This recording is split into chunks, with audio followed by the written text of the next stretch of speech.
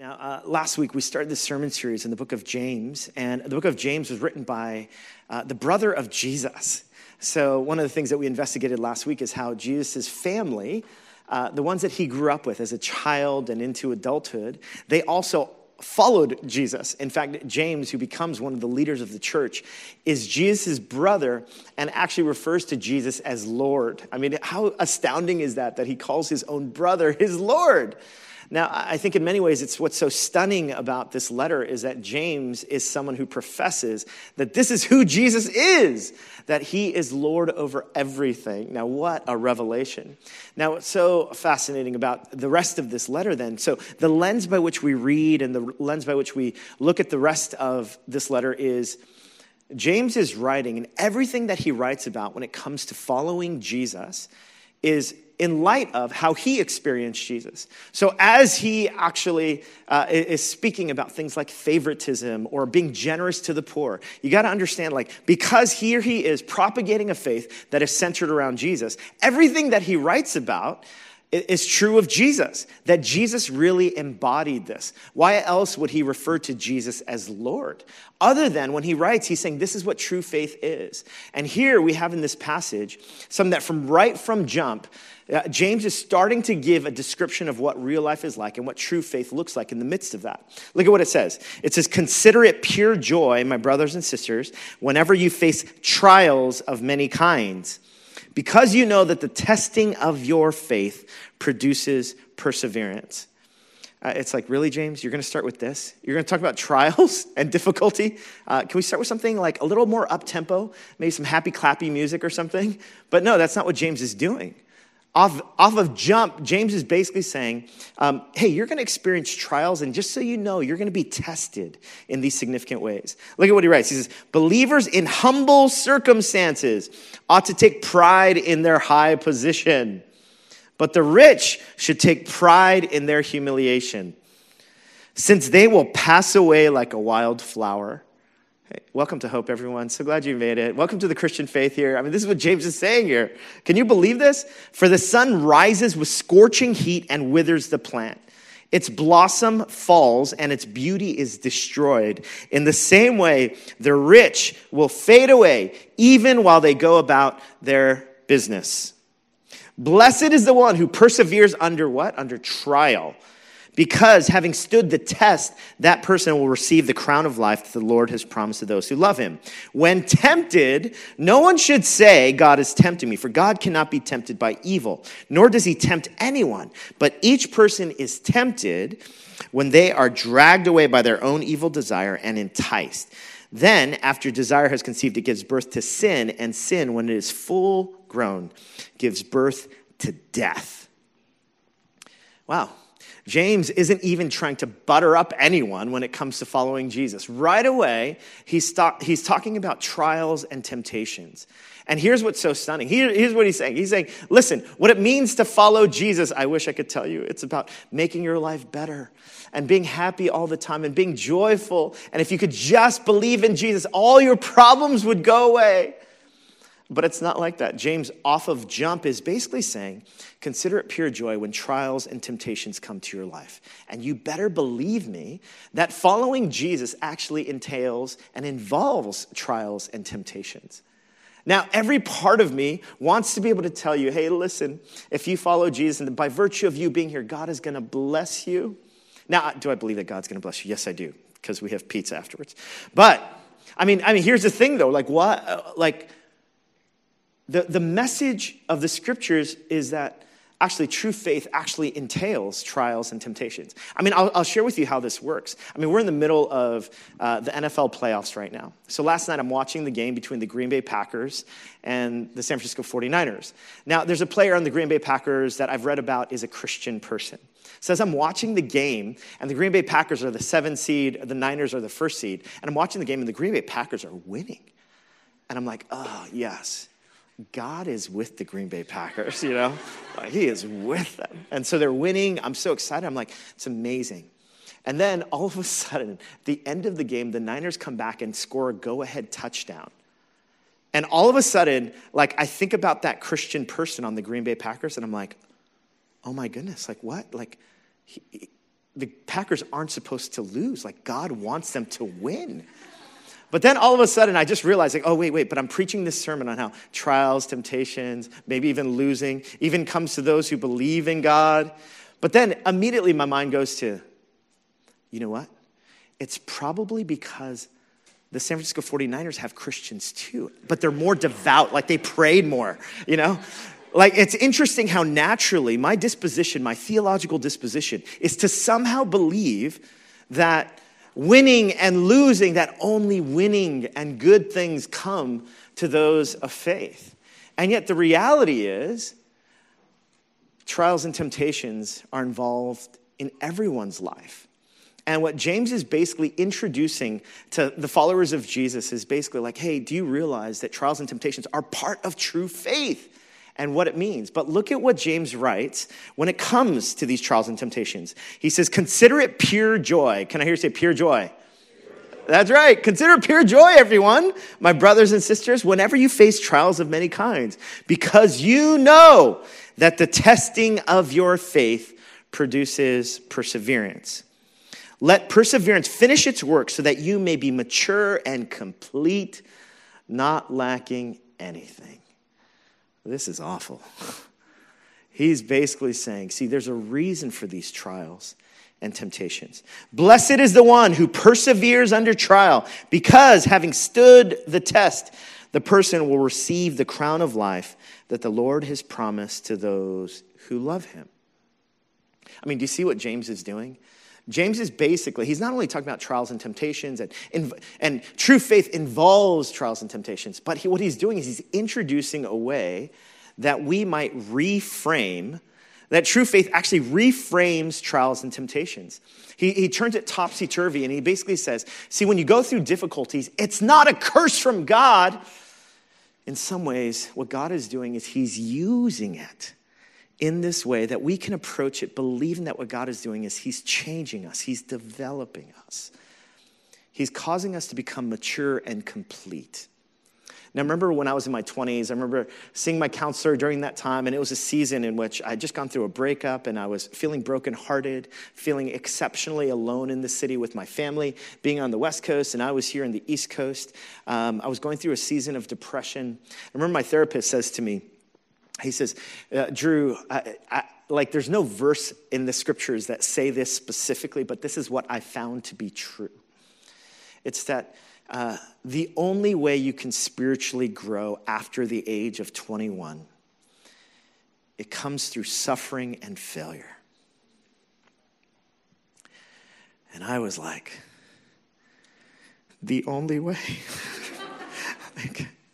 He's like, the only way. Now, success and ambition and up and to the right, that has much to teach us, but maybe not so much teach us spiritually. If anything, what success ends up teaching us in our adulthood is basically how to be prideful, how to trust ourselves and be self-sufficient and self-righteous. But he said the only way somehow that God can mature us and change us comes through suffering and failure. And here's essentially what James is saying. James is saying the same thing, that there's something that's lacking within each of us unless we've been through the crucible and the fire of trial and temptation. And I wish this wasn't the case. But what's so stunning is that James is basically inviting us, will you start to reframe the way that you and I approach suffering, difficulty, and trial? Look at what it says. Trials and temptations in some way lead to maturity. Now, that is stunning. The idea that somehow we're lacking, but you have to go through the fire. Now, part of me is like, oh man, I really hate this teaching. I don't want this. I just want to receive a special pill that somehow all my problems will go away. And that special pill is following Jesus and getting involved and downloading the Church Center app and whatever else. But please do download the Church Center app and get involved. But the reality is that doesn't make us immune for difficulty and suffering. Now, there's this one adage by German philosopher Friedrich Nietzsche, from the 19th century. Look at what he writes, and you'll probably have heard this phrase before. Here's what he says. He says, out of life's school of war, what doesn't kill me makes me stronger. Of course, we get that kind of maxim like, hey, whatever doesn't kill you makes you stronger. Now, on one hand, that's true, isn't it? It's true that, yeah, there's a certain kind of resilience that gets deepened and shaped in us whenever we go through difficulties. I mean, most New Yorkers know this, right? The grind of difficulty, the grit that it takes to overcome obstacles. And what it does is it makes us stronger. Now, when we think of children, the incredible resilience of children, who especially when they grow up in disadvantaged backgrounds, somehow the grit to be able to grow up and to make it through. Yes, there's a resilience and a strength that comes to when you survive challenging obstacles. But the reality is this fully true, that whatever kills you or whatever doesn't kill you makes you stronger? Well, notice here what James writes. Because there's a different frame that James is bringing to this conversation about trials and the way that it shapes us. Look at what he says. He says, blessed is the one who perseveres under trial, because having stood the test, that person will receive the crown of life that the Lord has promised to those who love him. When tempted, no one should say, God is tempting me, for God cannot be tempted by evil, nor does he tempt anyone. But each person is tempted when they are dragged away by their own evil desire and enticed. Then after desire has conceived, it gives birth to sin, and sin, when it is full grown, gives birth to death. Now, what's going on here? What is James talking about? See, he's talking about how trials, they test us and they build this maturity, and we receive the crown of life, and we begin to mature into completeness. But now all of a sudden, he takes this churn into temptation. He says, let me tell you about temptation, because temptation doesn't come from God. Now, why is he tying together trials and temptations? Why?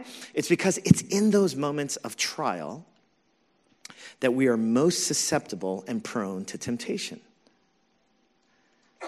It's in those moments of difficulty, when the crucible, when the temperature gets hot, that we end up falling back to our worst kinds of impulses. In Alcoholics Anonymous, they talk about HALT: hungry, angry, lonely, and tired.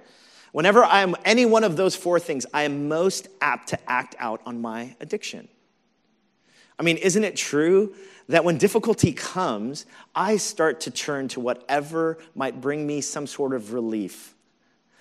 This is why he's tying together trials and temptations. We are most easily succumbing to our temptations when the going gets tough. See, it's not only, hey, listen, whatever doesn't kill you makes you stronger. What James is saying is this.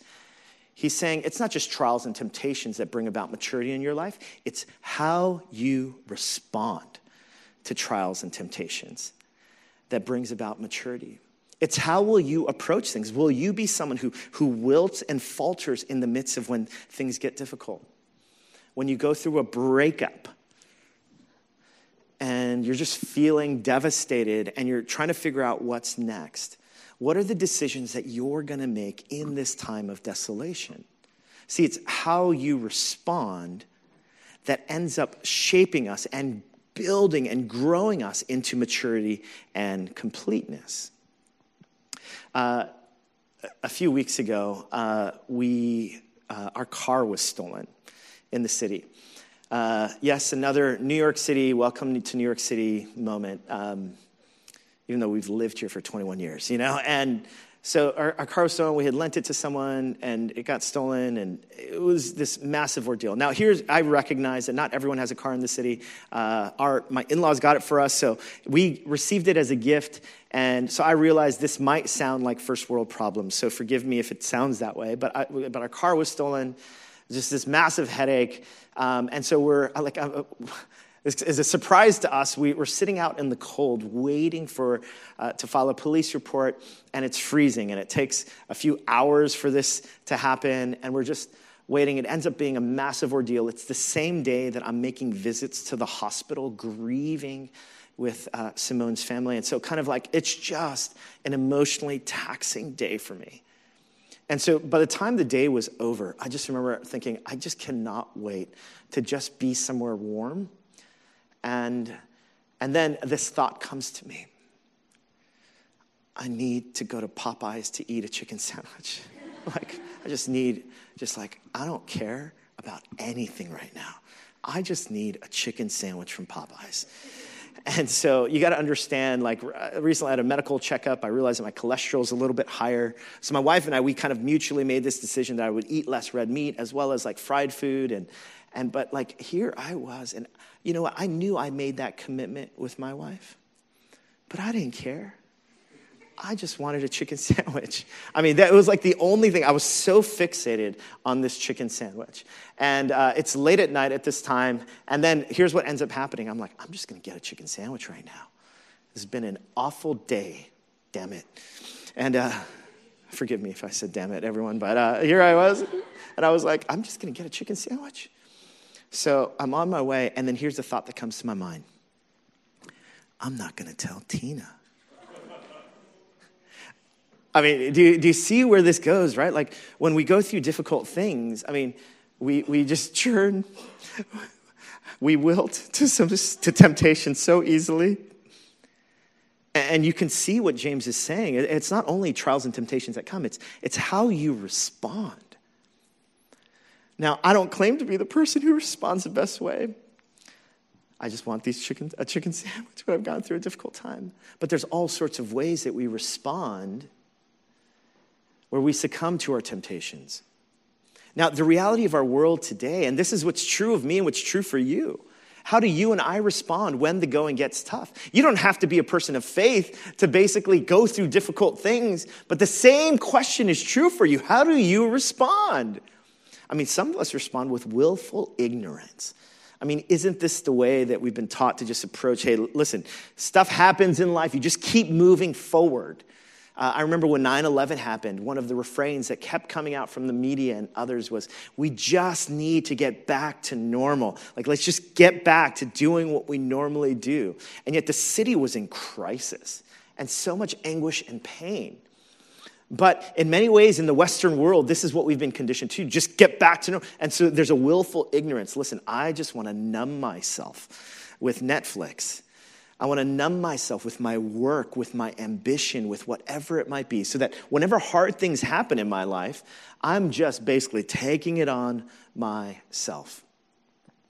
The title of Neil Postman's book, Amusing Ourselves to Death. I mean, this is what we do. We just end up filling ourselves, and we just tell ourselves, just get back to normal, just ignore what's happening. And then inside, there's this gnawing pain that somehow we're wrestling with. What do I do when the going gets tough, when trial and difficulty comes?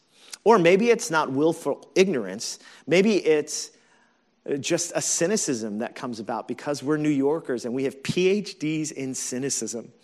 Become cynical about everything and anything. And as a result, this low-level depression begins to hover over us because we simply become so cynical about the world around us, the way that the world is, and that life is meaningless and purposeless. And so, I mean, this is what happens to us. We either go into willful ignorance, or we waffle between willful ignorance and then cynicism, or we just fall into despair. And as a result, some of us just become so despairing when it comes to life. There's no meaning to life. And as a result, this is how we deal with trials and temptations and difficulty. And then we go back to willful ignorance because we just want to ignore the pain of whatever we might be going through. This is often how we respond. See, it's how you respond to trials and temptations that build a kind of maturity. And what James is trying to do, he's trying to reframe it for us, but he's saying there's a different way to respond. Now, here's what's so stunning, is that the one clue that James gives us that's different for a Christian then. What is the way that we're supposed to respond? If it's not willful ignorance or cynicism or despair, what is it that we have at our disposal that we can turn to when difficult things happen? Look at what James writes. He says, if any of you lacks wisdom, you should ask God, who gives generously to all without finding fault, and it will be given to you. But when you ask, you must believe and not doubt, because the one who doubts is like a wave of the sea, blown and tossed by the wind. Every good and perfect gift is from above, coming down from the Father of the heavenly lights, who does not change or shift like shifting shadows.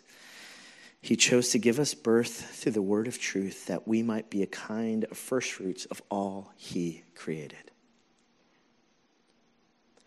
Here's what James says. James says, see, when you reframe the way when trials and temptations come, and when how you respond becomes the manner that leads us into maturity and completeness, the one thing we have at our disposal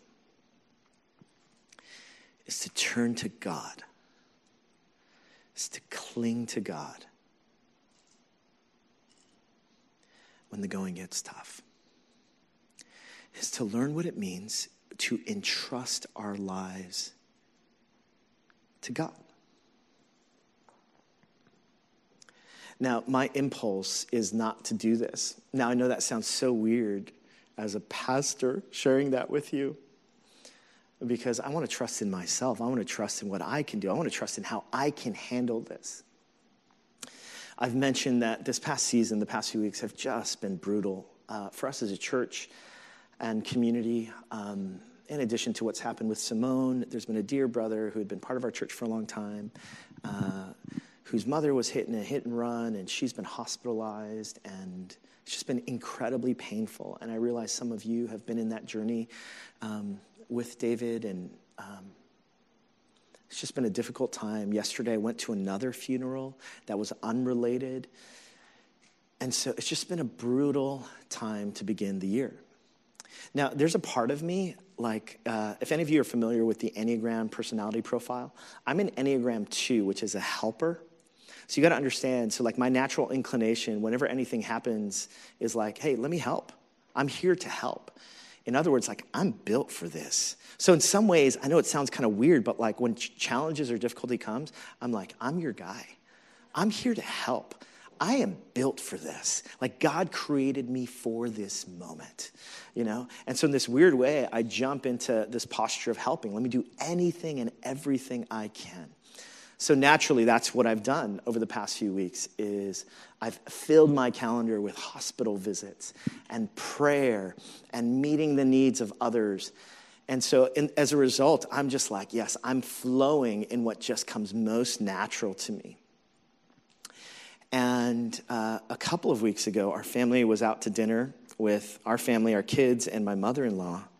And there just came this moment in dinner where David, my son, he's 11, he said something. And I just kind of snapped at him.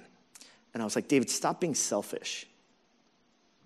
And it came with kind of a harshness and a tone to it that just like, it kind of stunned my wife. And it stunned him a little bit too, just because he didn't know if I was joking or because he was so stunned by it. And then he could see kind of the expression on my face was serious. And then he said, sorry. And then Tina ended up apologizing to David. She said, hey, David, like, yeah, sorry about that. Like, I think Appa should talk to you later on and we can talk about what just happened. So then after the dinner, I pulled David aside. I'm like, David, I'm really sorry for snapping at you and for kind of shaming you in front of your mother, your grandmother. And he was like, okay, yeah, no, that's okay. I forgive you. And then this past week, like I was, my wife and I, we were just one morning, our kids went to school, and like, I was just like, some of you may not relate to something like this, but like in our bedroom, there was like this cushion there. And for whatever reason, that morning this past week, I was just like, why is this cushion here? So I'm like so frustrated. I'm like, why is this cushion here? Now, somehow, that like just that little agitation and impatience with my wife and like this cushion being here, all of a sudden, like somehow, I won't give you all the details of what happened, but this cushion being in our bedroom ends up being the source of this argument that we get into. And so like somehow we get from, this cushion is in our bedroom. I'm like, why is this cushion here? And then like by the end of the argument, it was basically like, why do you hate me and not prioritize me and not love me? Like, now I realize some of you are like, I don't know how you got from the cushion to there. But somehow, like we're in this like argument. We're going back and forth. And Tina's like, what is wrong? And I'm like, the cushion. And you don't love me, And so all of a sudden, here I am, and we're in this argument, and she's like, something is wrong. And so in my agitation, I realized that here I was helping other people, and I was just so disconnected from my own kind of neediness. And it was spilling out onto my family. And I was reflecting on Isaiah chapter 30, verse 15. And in Isaiah 30:15, it says, in repentance and rest is your salvation. In quietness and trust is your strength. And as I was reflecting on that passage, an invitation was given. Which one of those words, repentance, rest, quietness, or trust, do I need more of in my life? And what was so stunning for me is I thought immediately, it's rest, because I've been going pretty hard the past few weeks. But it was interesting. I felt like God was saying to me, no, the word is repentance. The word is repentance because here I was going about my life, trying to be as helpful as possible. And I realized the last thing I was doing was turning to God. Here I was, helping others in the name of God. And I'm just trusting myself. And not willing to confess to God, God, I need you.